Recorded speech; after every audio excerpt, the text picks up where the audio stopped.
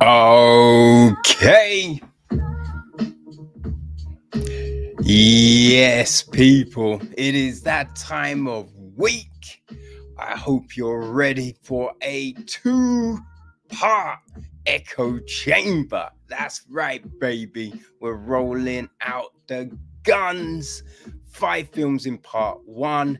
Then we've got a great conversation around a short film in part 2. Okay, so definitely a lot to stay tuned for. But as we do, we're going to start off with the UK box office top 10 for the weekend of the 3rd to the 5th of November. So at number 10, it's Summerland, right? The new film from Adam Deacon, which he co-wrote with Michael Vu and Jazzy Zazulu. Deacon also stars in the film with Jennifer Saunders, Danny Sapani, Peter Serafinowicz, Ed Sheeran, Jazzy Zafirlio, Jamie Winston, right? At number 9, it's The Creator from Gareth Edwards. He co-wrote with Chris Welts. It stars John David Washington, Madeline Yuna Vols, Gemma Chan, Addison Yanni, Ken Watanabe, Sturgill Simpson. Right at number 8, it is the new one from David Gordon Green. It's The Exorcist Believer. Green also co-wrote with Peter Salter and Scott Teems. It stars Jennifer Nettles and Dodd, Ellen Bernstein, Leslie Odom Jr., Raphael Sharg, Olivia O'Neill. Right? So that means, people, our number 7 film is Bottoms, right? This is from Emma Seligman. She co-wrote with Rachel Senoot. It stars Senoot along with Ayo Edebori, Ruby Cruz, Havana Rose Liu, Kia Garber, Nicholas Gultzine, Miles Fuller, Marshawn Lynch, Dagmara Domitrovic. So at number 6, we have Oliver Parker's The Great Escaper, which was written by William Ivory. It stars Michael Caine, Galenda Jackson, Wolf Carla, Carlisle Peer, John Standing, Laura Marcus. So we are in the top 5, and at number 5 we have Paw Patrol, the Mighty Movie. Dum dum dum. So this is from Carl Bunker. He co-wrote it with Bob Barlin and Shane Morris. Voice cast is Kirsten Bell, Tarji P. Hanson, James Marsden, Lil Ray Howery, McKenna Grace, Ron Pardue, Christian Convey, Marissa Martin, and others. Right at number 4, it's Taylor Swift, The Ezra's Tour. Sam Wrench is on camera, and it's a film about Taylor Swift's touring. Right. At number 3, it's Killers of the Flower Moon, Martin Scorsese's new epic, which he co-wrote with Eric Roth, based on the book from David Gran. We've got Leonardo DiCaprio, Robert De Niro, Lily Gladstone, Jesse Plemons, Tanto Cardinal, John Lithgow, Brendan Fraser, Cara Jada Myers. Man, we looked at it during the film festival, so you can find it there on the website, right? It's an epic, but boy, it is unrelenting. So at number 2, it's Five Nights at Freddy's, right? Based on the computer games. This is from Emma Tammy, which she co-wrote with Scott Cawthon and Seth Cuddeback. It stars Josh Hutcherson, Elizabeth Lau, Pippa Rubio, Mary Stuart Matheson, and Matthew Lillard. So it would mean the number one film this week is Trolls Band Together. Tim Hitz and Walt Dahun direct, and Elizabeth Tippett, Glenn Berger, and Jonathan Abel write. It's the voice cast of David Diggs, Anna Kendricks, Zoe Deschanel, Justin Timberlake, Kanal Naya, Christopher Mintz-Please, Andrew Pinnells, Eric Andre, Amy Schumer. Yeah. So that's the top 10. Let us now get into this week's 5 films, people. Strap in. Let's go. Okie dokie. So let's start things off with Netflix's original film, Nyad.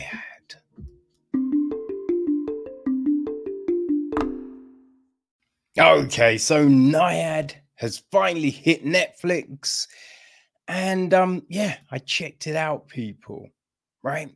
So this is directed by Jimmy Chin and Elizabeth Chai Vaishali. It's written by Julia Cox, even. Okay, so it is produced by Andrew Lazar, Teddy Swazman. It's executive produced by Julia Cox, Michael Himmler, Vanessa Humphrey, Bill Johnson, D. Scott Lumpkin, Jim Sibel, associate produced by Fiona Campbell Westgate. It is co-produced by Luca Borghese. And we have Jamie Marshall and Timothy Wheeler also doing some production with that. Alexandra Desplat handled the music. Claudio Miranda, cinematography. Christopher Tellisven edits the piece. Casting was handled by Avi Kaufman, Valerie Daniela Hernandez Olofsson. Production design is Cara Lindstorm. Art direction is Elizabeth Boiler and Maria Fernanda Sabogal. Set decoration is Yelani Mendoza, and costume design is Kelly Jones. All right, our cast. Well, Diana Nyad is played by Annette Bening. Her best friend, Bonnie Stool, is played by Jodie Foster. We have got younger versions of Diana at 5, played by Belle and Pearl Darling. Right, at the age of 14, she's played by Anna Harriet Pittman. Okay, yeah, they're all the iterations of Diane. We have John Bartlett, played by Rhys Ifans. We've got Luke Tipple, played by Luke Cosgrove. Dee Brady, played by Carly Rothenberg. We've got the first medic, played by Grace Sebevi. And then the new medic, John Ross, played by Garland Scott. The jellyfish expert, Angel Yangahari, played by Gina Yi. We have got Nico, played by Ethan Jones Romaro. Nadia, played by Nadia Lawrence. Naomi, played by Erica Chu. Mia, played by Orfa Salimata. Anna, played by Tisola Logan. Susan, played by Marcela Acuna Baz. Lucy, played by Haraka Ilana. Miguel, played by Rodriguez Hanla. Coach Jack Nelson, played by Eric T. Miller. Aris, played by Johnny Solo. That was her dad. Elise, played by Caroline McCormick. Candice is played by Anne-Marie Kempf. Yeah, I feel that's probably the main lot of people. So the gist of the story: a riveting chapter in the life of world-class athlete Diane Nyad. 3 decades after giving up marathon swimming in exchange for a prominent career as a sports journalist, and at the age of 60, Diane becomes obsessed with completing an epic swim that always eluded her. The 110-mile trek. It's 103 miles, actually. 103-mile trek from Cuba to Florida, often referred to as the Mount Everest of swims. Determined to become the first person to finish the swim without a shark cage, Diane goes on a thrilling 4-year journey with her best friend and coach, Bonnie Stool, and a dedicated sailing team. So, yes, it's like 110 is what it actually took because of the wind and the waves, but the actual distance is 103. So the film is based on Diane's autobiography, her memoir, Find a Way, right? And it is the feature directorial debuts from Jimmy Chin and Elizabeth Chai Vaishali, right? Who, you know, I mean, they're filmmakers, right? But they've been doing documentaries. Free Solo, their biggest one, which you might recognize the names from. So there was definitely a good chunk of things which was compelling about this film to check it out. Right, I missed it during the London Film Festival. It is running the same day as Pullman, and as this was hitting Netflix, I figured I would give Pullman a look. I mean, Pullman stunk, right? Pullman was not a good film, but you know, it's always good to try and maximize what you're doing, right? So it kind of made sense to wait. Right. But yeah, I was interested. Now, the way it opens up, like I was a bit irritated because I'm just like, oh man, she's gonna die, right? Because the way they're talking and everything, you know, but it is just talking about basically it's that first attempt that she made. But you do think, oh, is she gonna die? And then just remember, no, this is a real story, right? She's actually alive. So yes, no, she does not die. But it's kind of set up. So you know, I mean, she's had her 60th birthday and she's kind of moaning, right? And that's when Bonnie's like, oh, find something to kind of throw yourself into. Right. And then she kind of is just like this thing that's been eating at her all these years, this swim. So she's like, oh, I'm going to do that. So we're watching all of these attempts.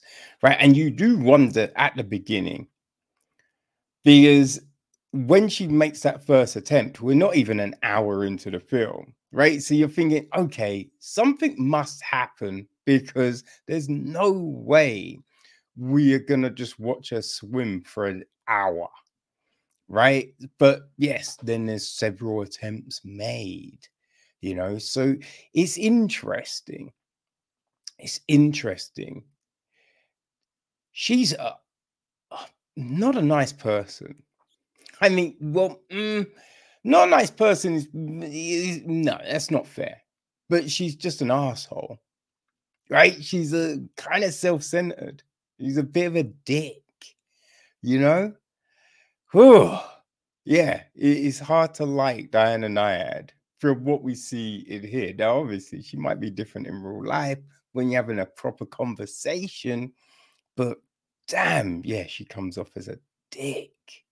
Right. The real sensation of this film for me was friggin' Jodie Foster. Oh my god, Jodie Foster really kills it. I think because Diane, she doesn't, really show a whole heap of emotions, right? Because she's so self-centered and so focused. It's, I'm going to do this. You're going to do it with me. Come on. Oh, I'm not giving up. You shouldn't give up. Oh, you're pathetic. That's her basically all the way through. There's some, it's not one note, obviously, but essentially that's it. But with Bonnie, we're seeing so much, right? Because she's trying to support her friend. She's trying to kind of iron out a lot of the abrasive things that Diane does. And she's very emotional, because she wants this for a friend, but then she just feels that she's being taken advantage of a bit. So we're just seeing so much here. And goddamn, Jodie Foster just gives us everything. Gives us everything. It is a remarkable performance. At the very end of the film, we do see archival footage, and it is crazy how much a lot of these characters were pretty much on the mark with the casting. Reefer fans really looks like John Bartlett. I think it was a solid job. Annette Beating really does look very much like Diana Nyad. Well, I mean, they made her look like that, right? And Bonnie, like Jodie Foster, is pretty close to Bonnie. I mean, Bonnie's taller, a bit broader on the shoulders, but yeah, it's very close, right? So that was like, yo, that's always a good look. When you have these films that are based on true, and that the person, like they've made the person look a whole lot better than they actually do, or just, they some of the things they do, it is a bit like, what are we doing? What are we doing? Come on, man. But this, yeah, that was great. The underwater shots were very good. The underwater shots, the hallucination shots, I thought were very well done. There was a lot on the production side that really works. Like the cinematography was nice. I mean, and because, essentially she's out in the ocean swimming. But we do get some very, just the way it's all framed up and just everything, the night swims and all of that. It's done really well. They got a lot of things right, like the mask she wears, the wetsuits, the swimsuits, all of that is, yeah, really well done. Really well done. With it just being over 2 hours, it does feel long, right? It does feel long at times, and I think it it does seem to, I don't know, tread water a little bit in the middle, does tread water a little bit in the middle, but at the end, Oh, you do get hit with that little emotional punch. You do get that at the very end. I will definitely say that. So it's compelling, you know, performances are pretty great. Pretty great. I mean, all the supporting cast, really good. Just really good. You know, Reese, like Jodie, just gives us a masterful performance there, you know? So I think there's a lot to like about this film. You know, it's not like with stuff like Free Solo, I was interested all the way through. You know, it didn't seem long. You didn't really notice the time at all. So, yeah, there's a slight difference in the documentary work and this, but as their first narrative film, it's not bad. It's not bad at all. You know, really good performances, very well shot. Just that kind of lag, just that lag in the middle, just that lag in the middle. You know what I mean?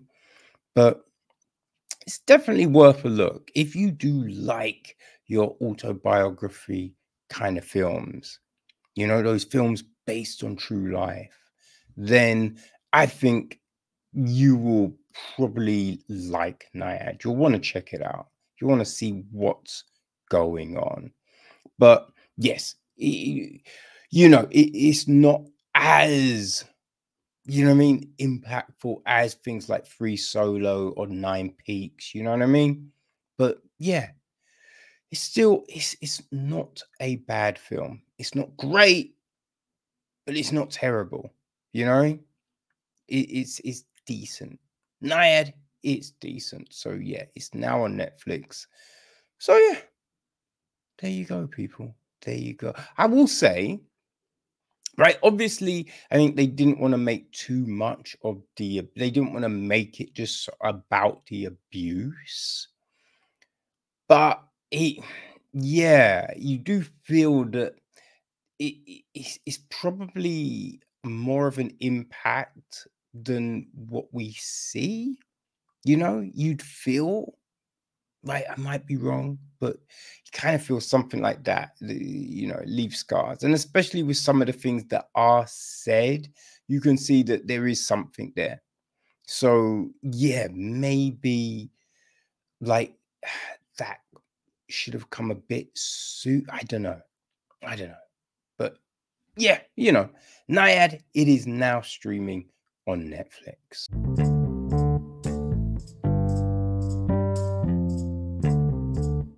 Next up, we have the psychological thriller Screwdriver.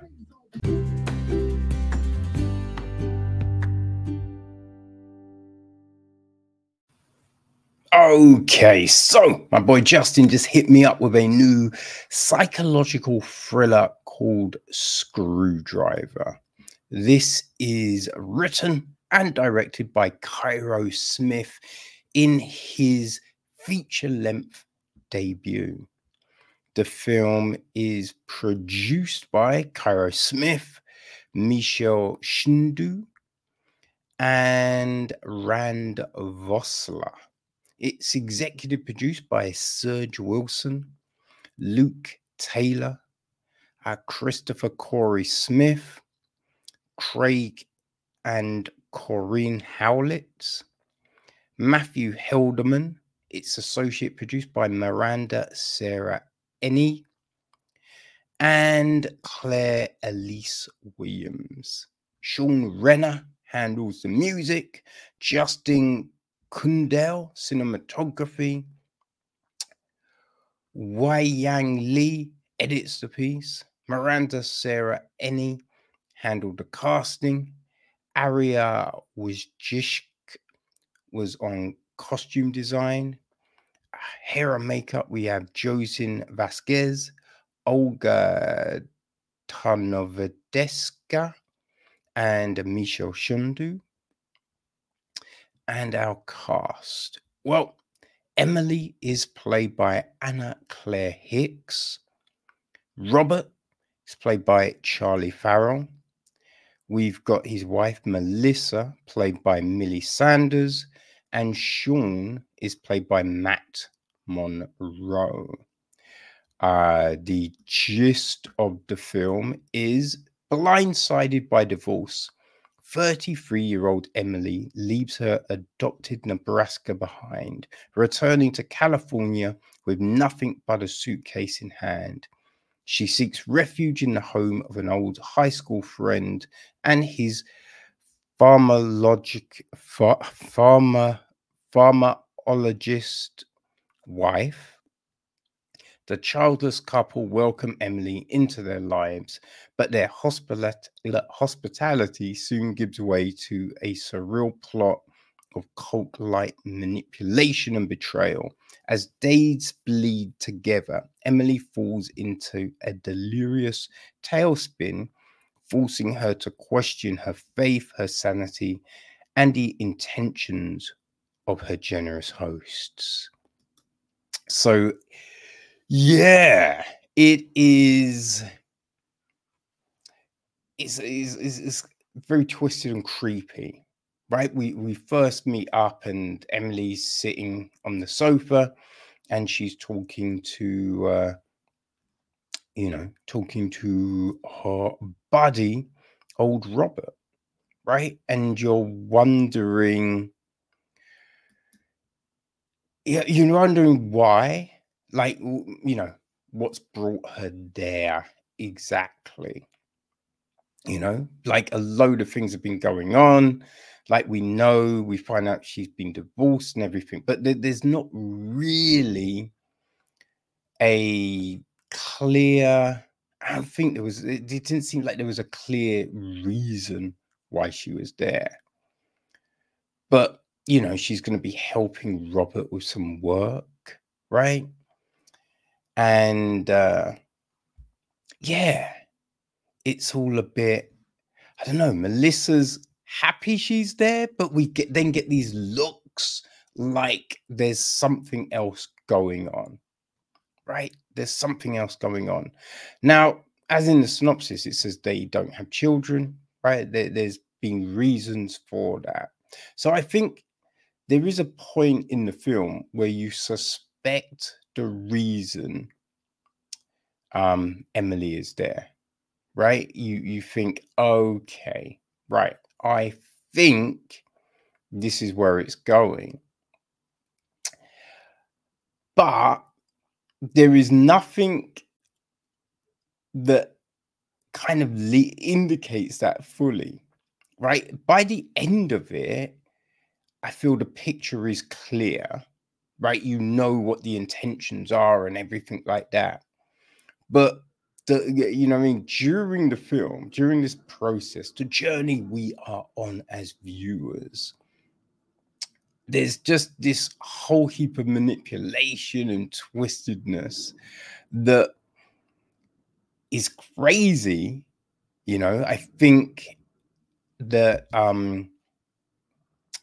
we get a very believable performance of like delirium from Anna Claire Hicks. And Charlie Farrell and Millie Sanders kind of do a nice job of showing this manipulation, right? So we get that. So that works, but it's just the rationale behind it that you're a little bit lost at. And the relationship between Robert and Melissa, at times it does feel a bit weird, right? It does feel a bit weird. And there is the indication that there is something else happening, but that doesn't really become clear, right? There feels like there's manipulation within manipulation, but you're just like, okay, why? What? I'm not sure. I'm not sure what that is. And that's not really resolved. But the main thing, as I said, by the end of this, right, around 90 minutes, you know. So by the end, you go, okay, that's what this whole thing was about. But then the question is, why not just a conversation? You know, like, why was not just the question asked? Right? That, I think that's the big thing that was with me as the credits rolled. It was just like, okay, this isn't an out of the box thing, right? We see people in this situation all the time, and a load of people volunteer, you know, they volunteer to it. They, you know, for certain things, you know, like money, or, you know, I mean, there's different reasons why people will do this thing, but it happens. So it's just like, okay, why then this? You know, you feel that we need something to show that all of these other things were tried and it wasn't going anywhere. So this was the, you know, there's only one way we can get what we want, and it's this, right? I think that would have made it a bit more feasible, viable, you know, that you could actually go, okay, right, this makes sense. Because at the moment, right, like, as I said, the actual effects of the manipulation and all of that, yeah, that's all done very well. You know, it's believable because it's clear she's looking a state. And the fact that Robert and Melissa aren't going, are you okay? You know what I mean? Shows that, you know what I mean? You understand, yeah, there's something crazy happening. But it's just, why go this route, right? That's the big thing here. Now, you know, showing the situation, all of that kind of stuff, Smith does a good job. So we definitely can see some promise here. But yeah, there's just, I feel in the writing, there's areas that could do with a little clarity, you know, or, you know, because it's not a case that you always have to let the viewer know every single thing. But I feel you need to show a reason for, right, a valid reason for this situation. Otherwise, it just feels like a random situation. So I think moving forward, yeah, those things, you know, if those things are worked on, I think Smith can, you know, yeah, do some good things, you know. But it is, yeah, we'll have to see what happens, right? But Screwdriver will be available on all your favorite VODs from Friday, the 10th of November. So, yes, people, if this kind of thing catches your, you know, and I think if you liked Alone at Night, right, we covered that, in episode 272, I believe. Right. So if you like that, then I think Screwdriver will work for you, you know. But yeah, it's out on the 10th on all your favorite VODs. Enjoy.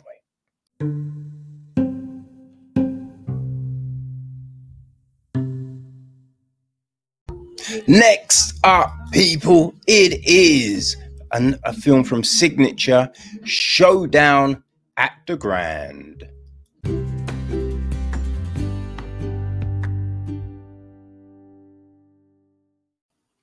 Okay, people, we have a last minute addition from Signature, right? It is called, oh, what am I doing? Yes, here we go. It is called Showdown at the Grand. This is written and directed by Orson Oblowitz. The film is produced by Mira Pack Howard, Christian DeGalgos. It's executive produced by Matthew Helderman, James Holt, Valerie Lopez, Thomas Mann, Gregory McLaughlin, Hani Selmi, and Luke Taylor. Daniel Delara handles the music, Noah Rosenthal, cinematography, Brett Solom edits the piece, Coca Regal was on costume design, production management is Maggie Walsh, art department is Laura Seaman, and our cast. Well, Terrence Howard plays George Fuller, right? We have got his concessions assistant, a new hire, Spike, played by Pippa Kurda. His friend Lucky is played by John Savage. And his favorite film star, Claude Luke Halliday, is played by Dolph Lundgren. Then there is Lynn. Ooh, yes, old Lynn, the villainous oh god, the corporate, Lynn Schradner, right? She is played by Amanda Rigetti. One of her henchmen, Reed, is played by Mike Ferguson. And the other one, Burton, is played by John Sakaloff. Yeah, that is the main cast. So the gist of the film is this: a proud movie theatre owner must defend his family business from corporate developers alongside a legendary action star as art imitates life in a showdown for the ages. Okay. Well, we have got a couple of statements from the director, writer, and the producer. So Orson Oblowitz said, "This film was written in the early stages of lockdown. As we watched movie theaters shutter across the globe, it forced us to imagine a world where the cinema ceased to exist as gentrification overran our neighborhoods. Showdown is a tribute to that dark, musty place, as well as to movies of the past that, though may have been made on a shoestring budget, were full of bravado and style, helping us to understand politics, violence, emotions, all the while giving us 90 minutes of respite from all the madness. This has been a wild ride from conception to completion, but I cannot thank enough the amazing cast, crew, and partners we've had along the way." His producer, Christian de Galacos, said this: "This was a labor of love for Orson and I, and we couldn't be prouder of what we hope will become a cult film and about cult films. The journey to make Showdown ended up an ironic manifestation of production showdowns, ultimately crescending at the Warner Grand, but it was all worth it, and we were blessed with an iconic lead who fought the good fight along with us." I mean, that's kind of ambiguous. Like, huh? The manifestation of production showdowns. So what happened? You know what I mean? That's an odd way to leave it. I feel making a film to be a cult film, that never seems to go well, right? Because you're doing things to kind of be like, oh yeah, people loved it. Yeah, let's throw this in there. And like a cult film just becomes a cult film. You know what I mean? There's no rhyme or reason to it. Like there's some stinkers that have just become cult films, or films that didn't blow up for whatever weird reason suddenly become cult films. right? I don't think you can manufacture that.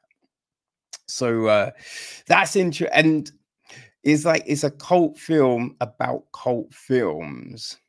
Well, I don't know, because the films in the film are all fictional, right? We have Necropolis, Moses v. the Nazis, Arachnophobia, right? So Iraq is in Iraq, you know, Cyber Cartel, Blood is for the Living, and Death in the West, right? We see clips of all of these films which were starring, you know, Luke. People, my just blah, starring Claude Luke Holiday, right? Dolph Lundgren's character. Those were his films. You know what I mean? So yeah, we're watching this film because George, right? Our leading man, played by Terrence Howard, George Fuller, he loves Claude Luke Holiday films. You know, that's his favorite film star. These are his favorite films. So yeah, we you know, we see him in this, and like, and he's got hard times, right? It's never full, you know, it's never full, but he's persevering, persevering to keep this running, and hires Spike, right? That's one of our early things. We see Spike come in. You can tell she is a film lover, which he's questioning, right? So that's a bit weird, right? There's some weird things happening here. Like the whole questioning of Spike's love of film. As I feel a conversation reveals your love of film, right? And it's not knowing all the titles and things like that. It's the passion in which you talk about it, right? Can show your love of this medium. So that whole conversation was a little weird, right? And then he's basically saying you work for free, because he's like, I'll take you on as an intern. And interns don't get paid, right? So it's just a bit like, huh, that's kind of shitty, right? So at that point, we think that's it. And you think, like, oh, has he got no money? But then he's paying for a first class ticket and all these other things. And you're just like, okay, so there is money. There might not be a whole heap, but there's money. So what's happening here? You know? So that was weird. And another, like, the cinema, you know, this corporation wants to buy it, right? It's buying land so it can build this big complex, which, you know, we've seen happen, right, in gentrification. But knowing what is wanted and some of the escalation that this corporation is looking to do, we don't really see George put in any contingencies, right? He's banking on this big appearance from Halliday, but that's just giving him money, right? It's not like the corporation is like, oh, well, give us some money and we'll leave you alone. No. So, right, that's for him to, you know, pay his bills, but there's nothing in place to counter what might happen, which is very weird, because he's watched all of these films, all of these corny, let's say 80s, right? 80s films. And he would then have like just an inkling of what this escalation might be. You know what I mean? But no, there's just nothing. There's nothing that he does, which does feel very weird. You know, like where this film does shine, right? I will say this: where this film shines is these pseudo movies, right? These little vignettes that we see throughout, because they do feel like those crazy 80s B movies. Like we in the UK, they would be showing late night on like Channel 4 or ITV. You know what I mean? That's where you might see those films, right? A lot of times there'd be things and it's horrendously dubbed. And if I'm saying they're horrendously dubbed, people, oh, it's bad, right? Because my side is so bad. I don't usually notice that when something is, the dialogue is out of sync with the people's lips. But these films were so bad, you could clearly see, right? The mouth movement would be like, and then a minute later, the dialogue, right? It was so crazy. So these vignettes, these pseudo films, they did remind you of that. The way they got like the grain effect, like there's just the color grading, just all of that made you think of those, right? The dialogue. Oh my gosh. I think there's a bit when what film was it? I think it must have been um oh no, it wouldn't have been. Gosh, it's the cyber one, right? Cyber cartel. No, no, no, no, no. It wasn't the cyber cartel. It was Blood is for the Living because it was the vampire one. And Logan's character, right? Claude Luke Halliday is squaring off with the big bad vampire. And I think he says sometimes, like, you better watch out because I'm going to bring the rain. And she's like, I don't mind getting wet. You're just like, oh my God. Oh my God.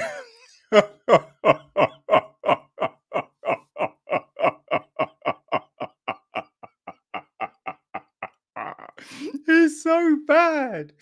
Oh my, it was so bad. But as I said, it reminded you of those films. So those made me smile. Those were fun, right? Those were a lot of fun.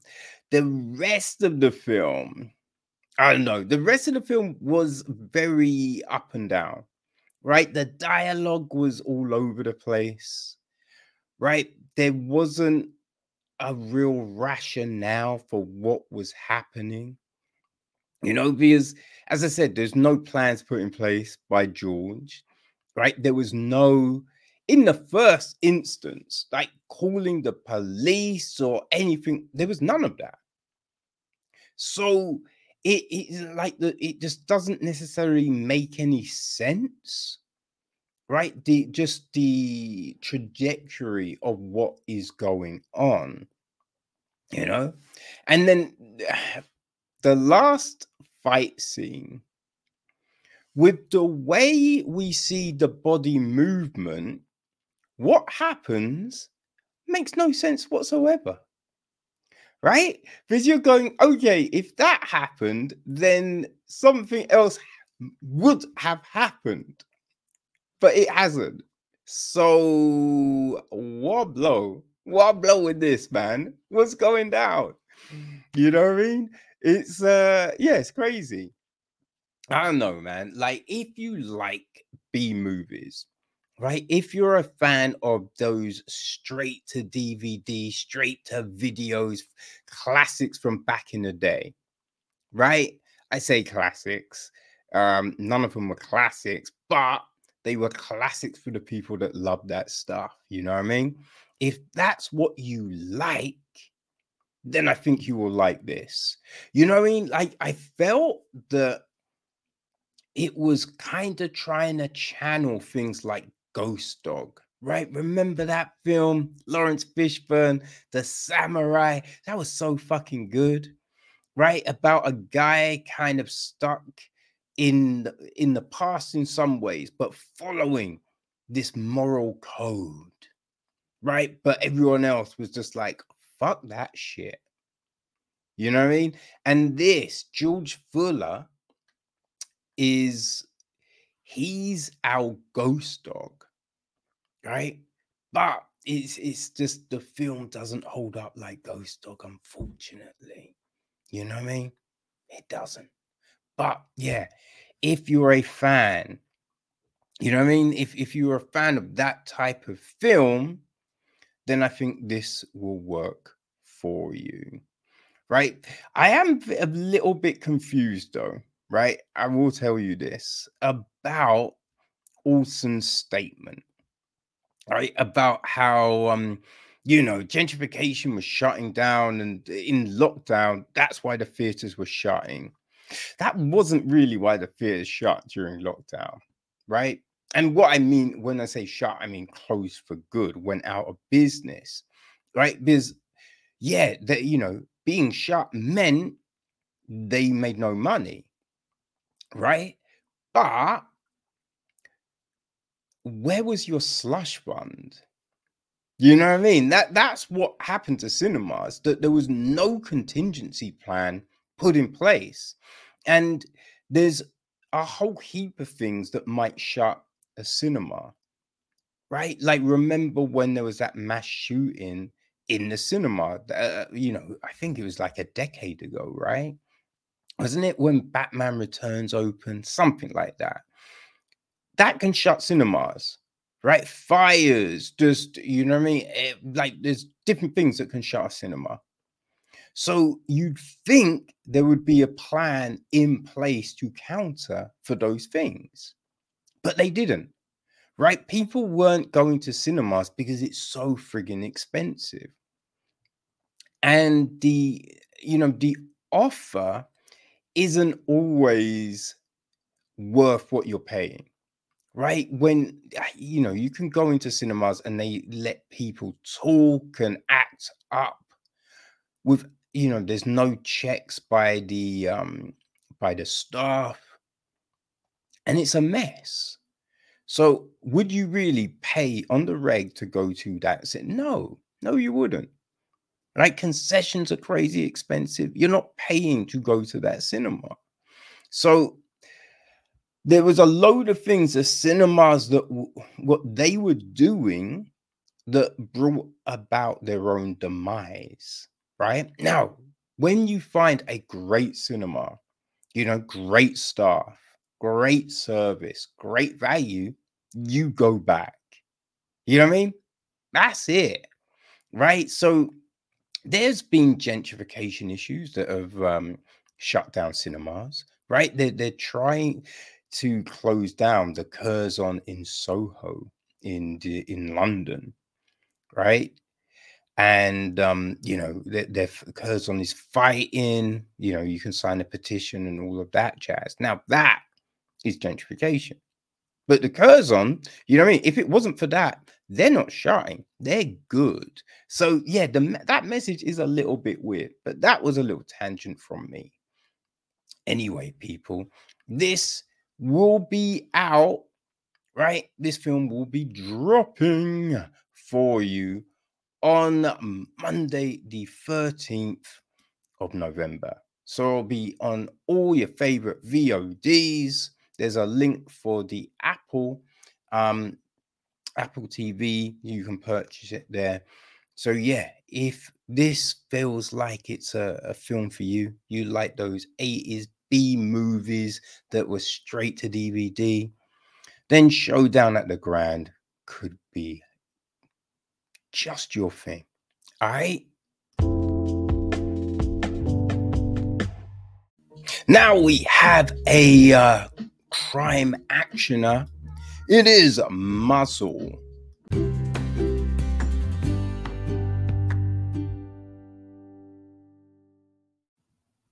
Okay, people. So yeah, we've got another signature joint, and it is called Muzzle. Right, this is the new film from John Stolberg Jr., who co-wrote it with Carlisle Eubank. The film is produced by David Frigerio, Ford Colbert. We got Nathan Klinger, Ryan Winterston, and John Stolberg Jr. It's executive produced by Michael Ways, Anthony Standberry, Dallas Sonia, Kyle Smithson, Delphine Perrier, Tim O'Hare, Roy Scott McFarland, Michael Jefferson, Joshua Harris, Avi Haas, David Guillermo, Greg Friedman, Arena Fraser, Jatin Dazi, Cindy Brew, and Adam Baisley. It's co-executive produced by Stephen Christophus, Scott Powell, and Caleb Ward. Yeah, that's it. Okay, music was handled by Paul Gallister. Peter Vernier was on cinematography. Bella Erickson edits the piece. David Gilmo handled the casting, while Andrew Resnick was on production design. Megan Galaspa, set decoration, and Susan Dopnersenek, costume design. Hair and makeup, we have Latanya Payne, Angela Lawson, Cecile Jones, Alicia Brownlee, Hadley, James Frederick, Tamika Elliott. Right, so that takes us to our cast. Right, Aaron Eckhart is Jake Rosia. We've got a friend, Detective Ramos, played by Delicia Reynolds. There's Leyland, played by Stephen Lang. He's the dog handler coach. We've got Officer O'Keefe, played by Kyle Smithson. Captain Freeman, played by Nick Searcy. Officer Reed, played by Paul Johannesson. There's Mia, the love interest, played by Penelope Mitchell. Hernandez, played by Diego Tinko. Aldo Damon, played by Granger Hines.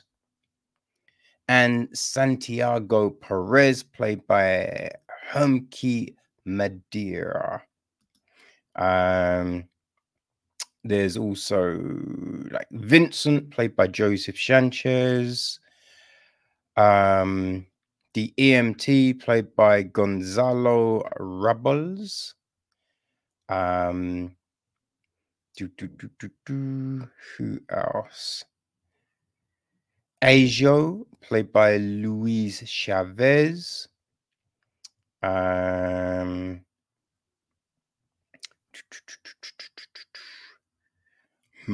don't think we have got the wheels.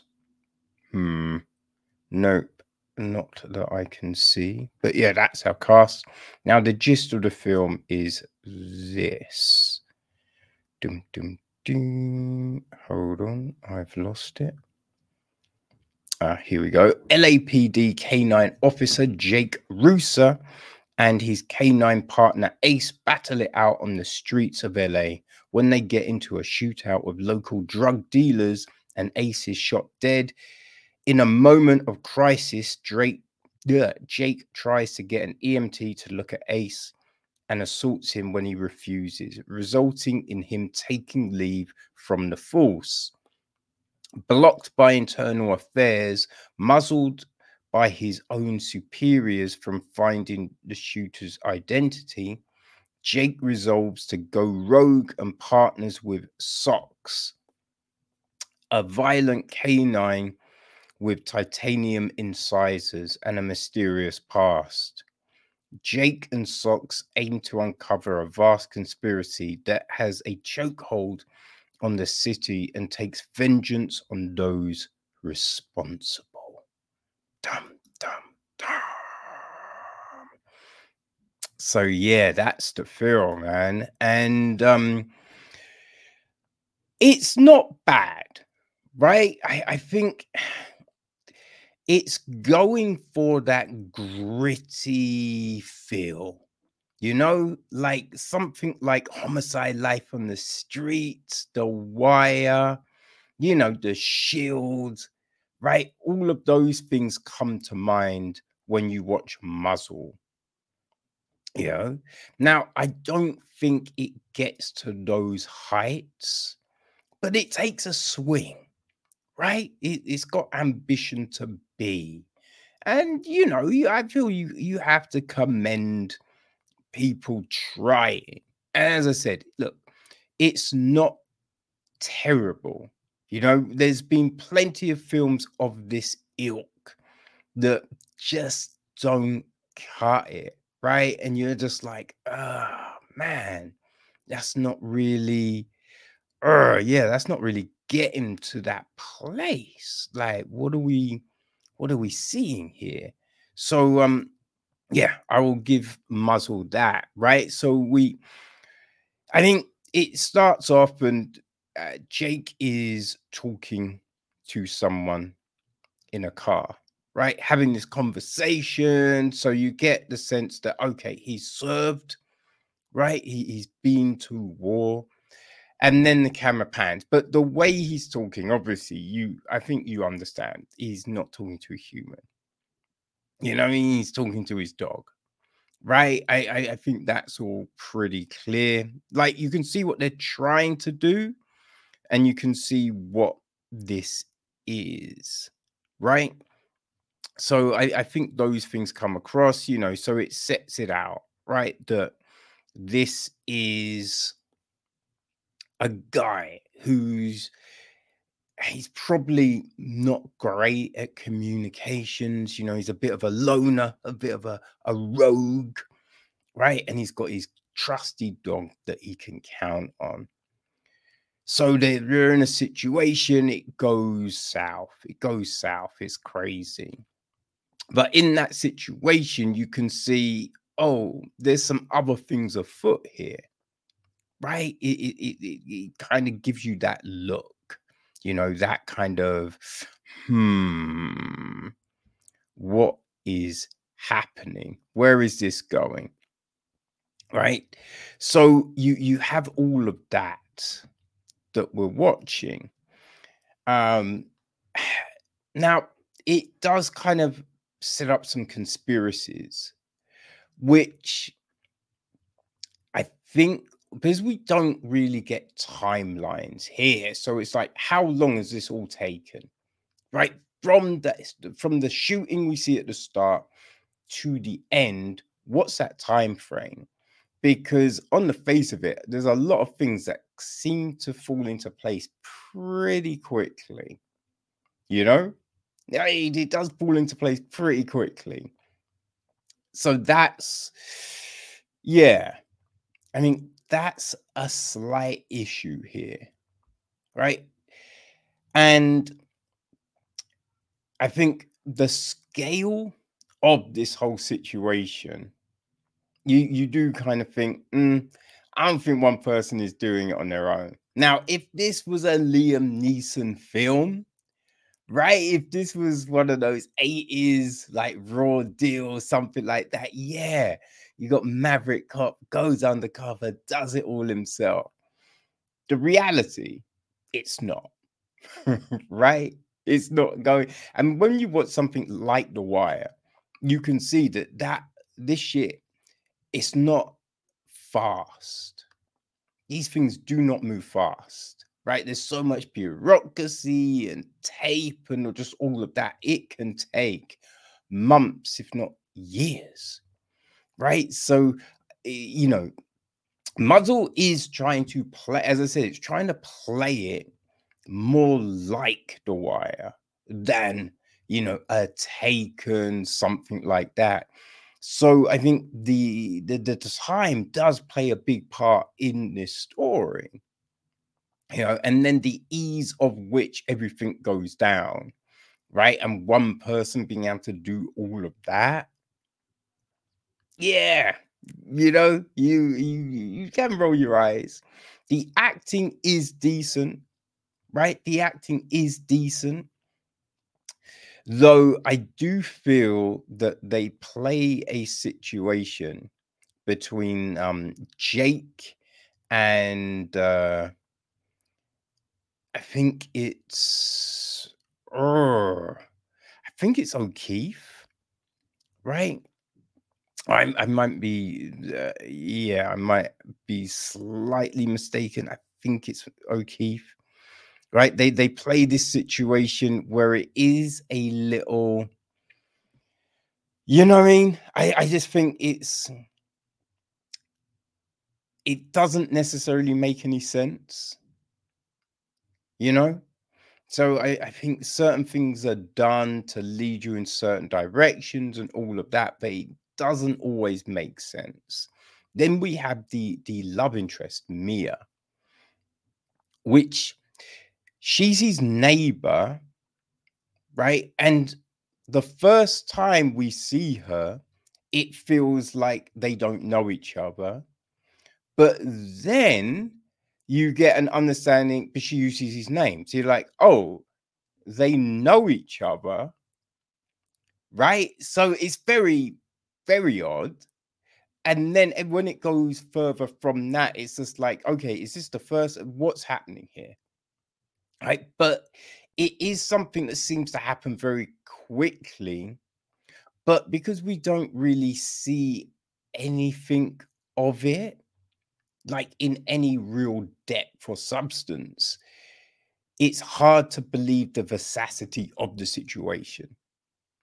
You know what I mean? It's hard to then buy a scene that comes a bit later because you're just like, wait, where are we with this?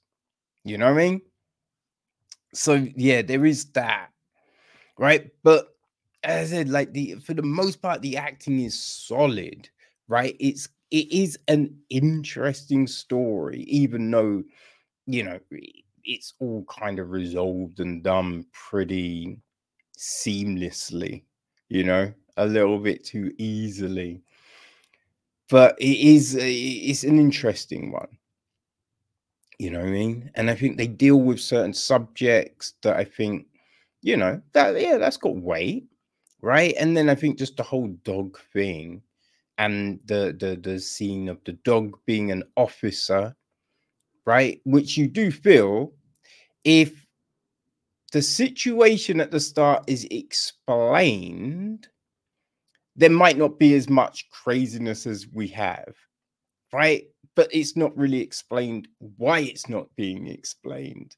So there are things going on where you just think a little more context would have been good here, right? I think we looked at a film, I think it was in episode 238, right?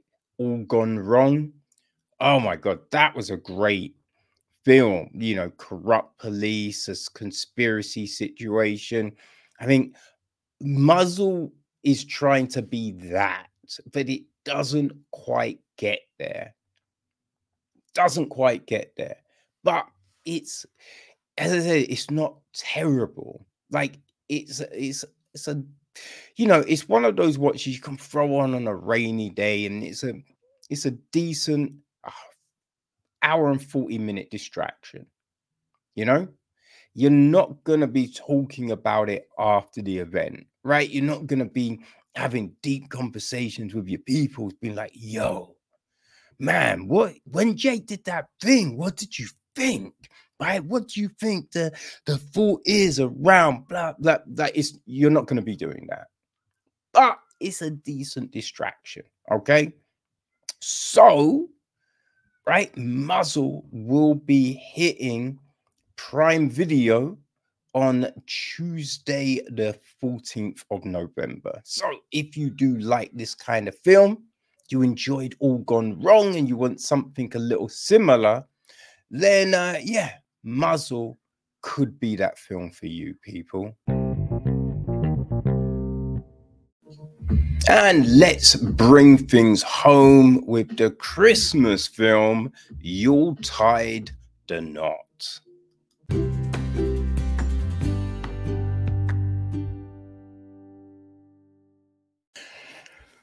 Well, people, it is November, so you knew the Christmas films had to start, right? They had to start. So we took a look at Yuletide the Knot. This is from director Nanea Mayata. She co-wrote it with Daniel Mala Landman. Yeah, Namnaya also produced the film along with Ryan Moon and Claudia Schwartz. It's associate produced by Peter Porte. Matthew Atticus Berger handles the music. Jay Kaufman, cinematography. Casting was Jamie Gallagher and Sarah Wallace. Costume design is Ryan Lanell Redman. Hair and makeup, we have Carol Sudidian and Brillel McKenna. Some editing stuff from John Sellers and our cast. Well, Rachel is played by Mary Antonini. Her sisters, Caroline, played by Kelly Jackal, and Danielle, played by Kelsey Scott. Okay, so Danielle also has a daughter, Maddie, played by Celestina Harris. Their dad, James, is played by Stephen Howard. His girlfriend, Beverly, is played by Julia Sanford. We've also then got Logan, played by Peter Porte. All right. There's Ron, who is Danielle's husband, played by Adam Ambroso. And there's Mr. Michaels, played by Marcus Troy, who is I think that's Logan's dad. Right. There's also Susan, played by Rachel LeCoy, and Susan's getting married, right? Yeah. Oh, actually, no. Ron is Susan's betrothed. Yes, that's it. Daniel's husband isn't actually listed, it would seem. Right. Now, the gist of the film is this. Small town wedding planner Rachel is planning her biggest Christmas wedding for an influencer couple. It's thrown a surprise when the bride's manager turns out to be Logan, her first love and high school sweetheart, her one that got away. Yeah. Yes, people, that is it, right? That's the jam. And right? This is a Christmas movie. You know what I mean? It's the typical quintessential Christmas movie. You know what I mean? I think everything that you expect, you will find. Right? It does, it screams Hallmark. Whew, I was just like, my mind just went blank, man. Screams Hallmark. I feel we looked at one last year called Mistletoe Ranch, I believe, right? And it's like, if you like that, you will like this. You know what I mean? I think that's the thing. Just think of your typical Christmas movie. You know what I mean? All like holiday, just all of them ones that you find on Netflix and Prime. Man, if they get your little heart a flutter, you know what I mean? If you look at those and you just think, man, I love the holidays, then this will do that for you.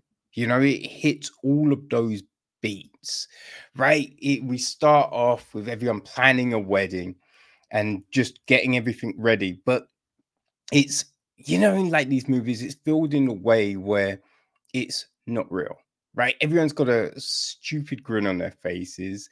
Everyone, you know what I mean? They take a kiss, but then it's like that paused, freezed moment, perfect for the picture, you know? It's that. Right, you've got Maddie runs into the spot and starts dancing with the band, and you're just like, wait, what are you doing? Like, this is insane, right? It's just that, right? And everyone in the film, you know what I mean? Like, no one talks. I mean, everyone's talking, but I mean, no one really talks to each other because everything, everything could be resolved if everyone just had conversations. You know what I mean? That's the thing that's always crazy about these films. Is like people act in a way that you're just like, you are too grown to be acting like this. Like what's happening here? Were you dropped in the head as a child? What are you doing? You know what I mean? It's like the sisters not wanting to tell Rachel a secret that she's literally going to find out in any minute, right? And it's just like, it's probably worse if you don't say the thing. You know what I mean? It's just things like that that you're just like, what? And then, because one of the big things going on in this, and it's not a spoiler, but Rachel, Caroline, and Daniela's mother has died. It's been a while, but she's been dead, you know? And I think it's been 20 years. I feel it's been, I think it's been 20 years since that happened or was happening, as it were. And so, yeah, like Rachel isn't over her mother's death, which everyone knows. But then things happen, which she's then going to be upset about this thing. So just say, don't just spring something on. And it's just like, this isn't rocket science, you know what I mean? But people are just like, oh, if we don't say anything, everything will be fine. And it's just like, this is crazy, right? Then someone blows up and it's like, I can't believe you did this. And then they go away and then automatically like, oh no, what did I do? Oh, and then they go back and everyone's like, oh, we understand. And it's just that, right? It's just that. It's, as I said, it's your typical Christmas movie, but it is filmed well, right? You know what I mean? You don't look at it and think, oh, that's terrible. I can't believe, there are moments where the camera's held kind of too long, but like in normal film etiquette, I would say. But for a Christmas film, that is the traditional pause. You know what I mean? So it's how you want to look at this film, right? If you're looking in it like your everyday film, there might be things that you'd be like, wait, why is that happening? Why are we doing that? Why is everyone smiling all the time with a very big false grin on their face? But when you look at it through the Christmas magnifying glass, it all falls into place, right? It all makes sense. I didn't like the songs, but I hate Christmas music. But so I feel they're catchy, right? So I think if you love Christmas songs, Christmas music, I think you're gonna dig them. You know what I mean? I think you're gonna dig them. There's a link to the music on YouTube and a link to so you can purchase the album on Amazon. So yeah, if you like the music, fill your boots, man. Have fun. I think you'll smile. You know what I mean? Like the acting is fine, but it's like all that Christmas acting. It feels a little bit too much, right? A little bit forced, but it's, you know what I mean? Just those Hallmark Christmas films. You know what I mean? So it's filmed in that manner, it's acted in that manner. You feel me? So I think coming into this, right, it's depending what you're looking for. If you love a Christmas film, this will work for you, right? If you liked Mistletoe Ranch, if you liked Holiday, just all of them films, you will like this. If you enjoyed Into the Spotlight, because this is a very, you know, there's no swearing. It's not offensive. Like someone raises their voice, but it's not really raising their voice. You know what I mean? So yeah, like Into the Spotlight was you know, had a very Christian moral fiber. And you know, Yuletide the Knot is a similar film, right? It's a similar vein with a Christmas theme. So yes, if you like a Christmas film, then Monday, the 13th of November, is when this will drop on all your favorite VODs. If you're in the UK, it's airing on ITV. I've got the link on the website so you can go fill your boots. If you've got a VPN, you'll be able to watch it there as well. You know what I mean? Otherwise, go pick it up on a VOD. All right, people, Yule's tied a knot. There we go.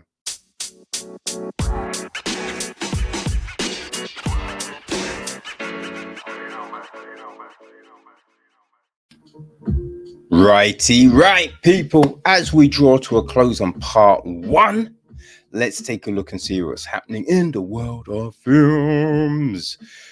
So, right, you know, back, I think it was last year, right? The Epix, aka MGM Plus series, Chapel Waif, got renewed for a second season, which was a bit odd because it was only meant to be a limited series. Well, everything's gone back to normal because it has now been cancelled, right? So if you were, you know, wondering what the fuck, where would they take this story, you know, because it was based on Jerusalem's Lot, right, from Stephen King, which was a prequel to Salem's Lot, you know, yeah, you now don't have to worry, you know what I mean, because it's not gonna happen.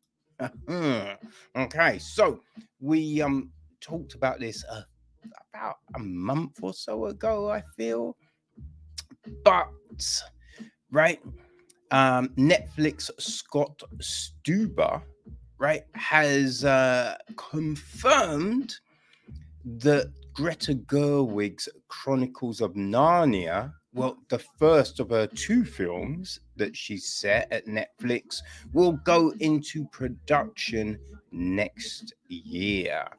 No word on what they're doing, though, right? So we haven't had the Silver Chair or oh, what's the other one? Bloody hell. The Magician's Nephew, that's it. We haven't had those adapted. The other films have been. So we don't know if we're going to get one of these other books or if they're starting it all from the giddy up.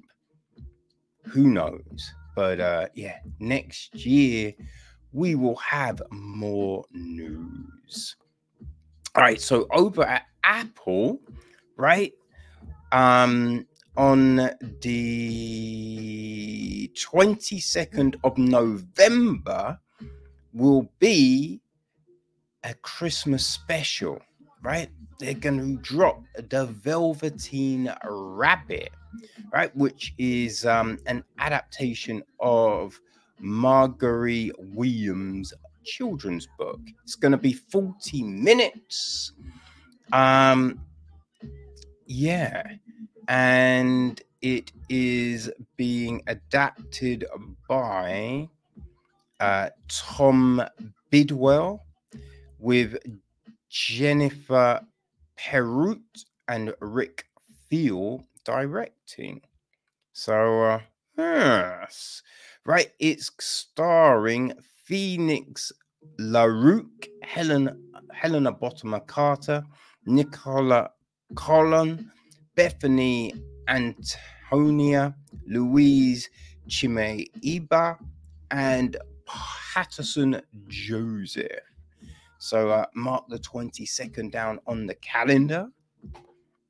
Now, we are also getting a remake of The Longest Yard, a third remake of The Longest Yard, right? This new version is, oh God, I feel I had it. It's from Rodney Barnes. He's writing the script.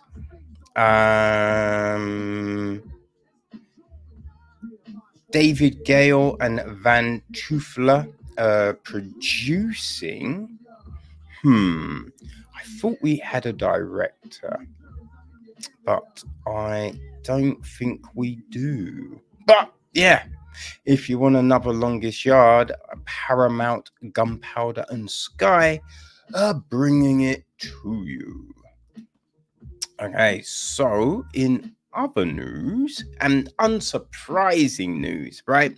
After the success of Barbie and Super Mario Brothers, we knew we were going to get more of the same.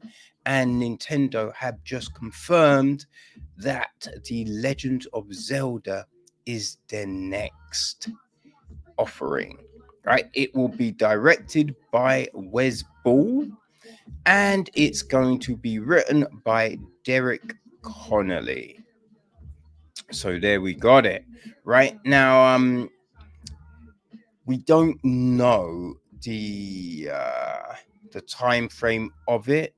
Right, it's being produced by Shigeru Miyamoto and Avi Arad, but Miyamoto has said that it may take some time, but they're looking to do some great things.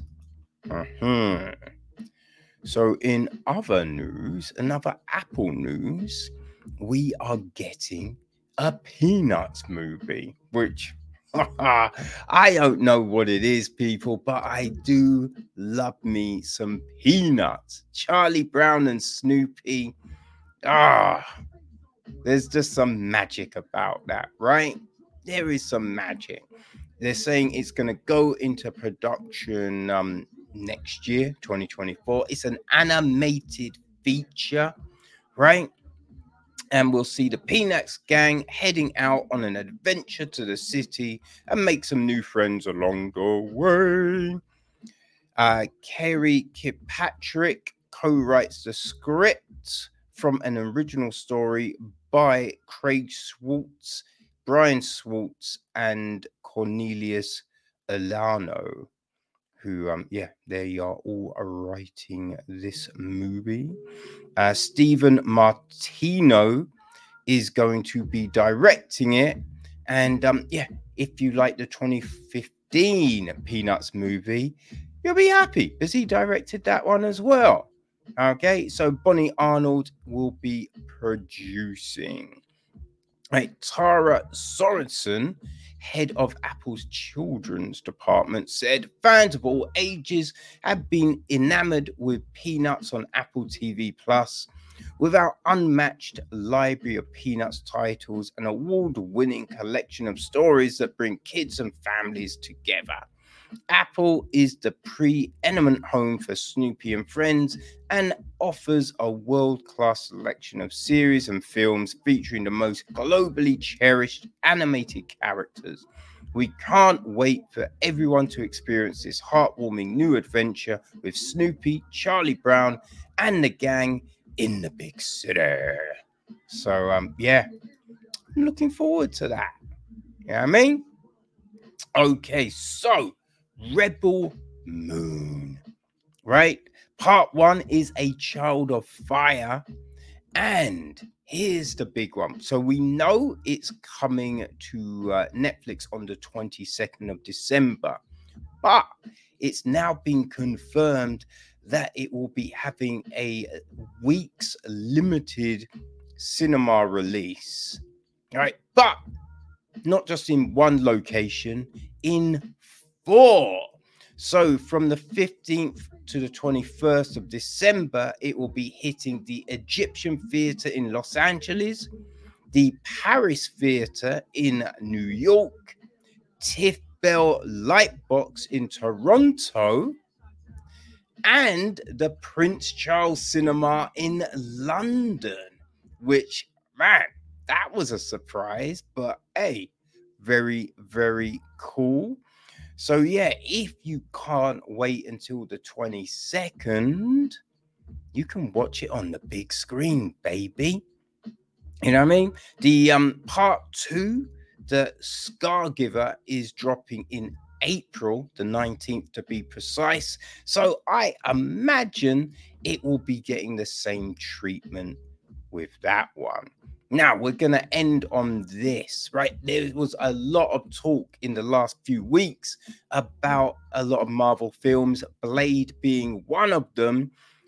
But, right, director Yann Demange has recently just said this in an interview with Deadline, right? They gave me the R, which is so important. We are going to have fun because Mashallah is such a deep actor.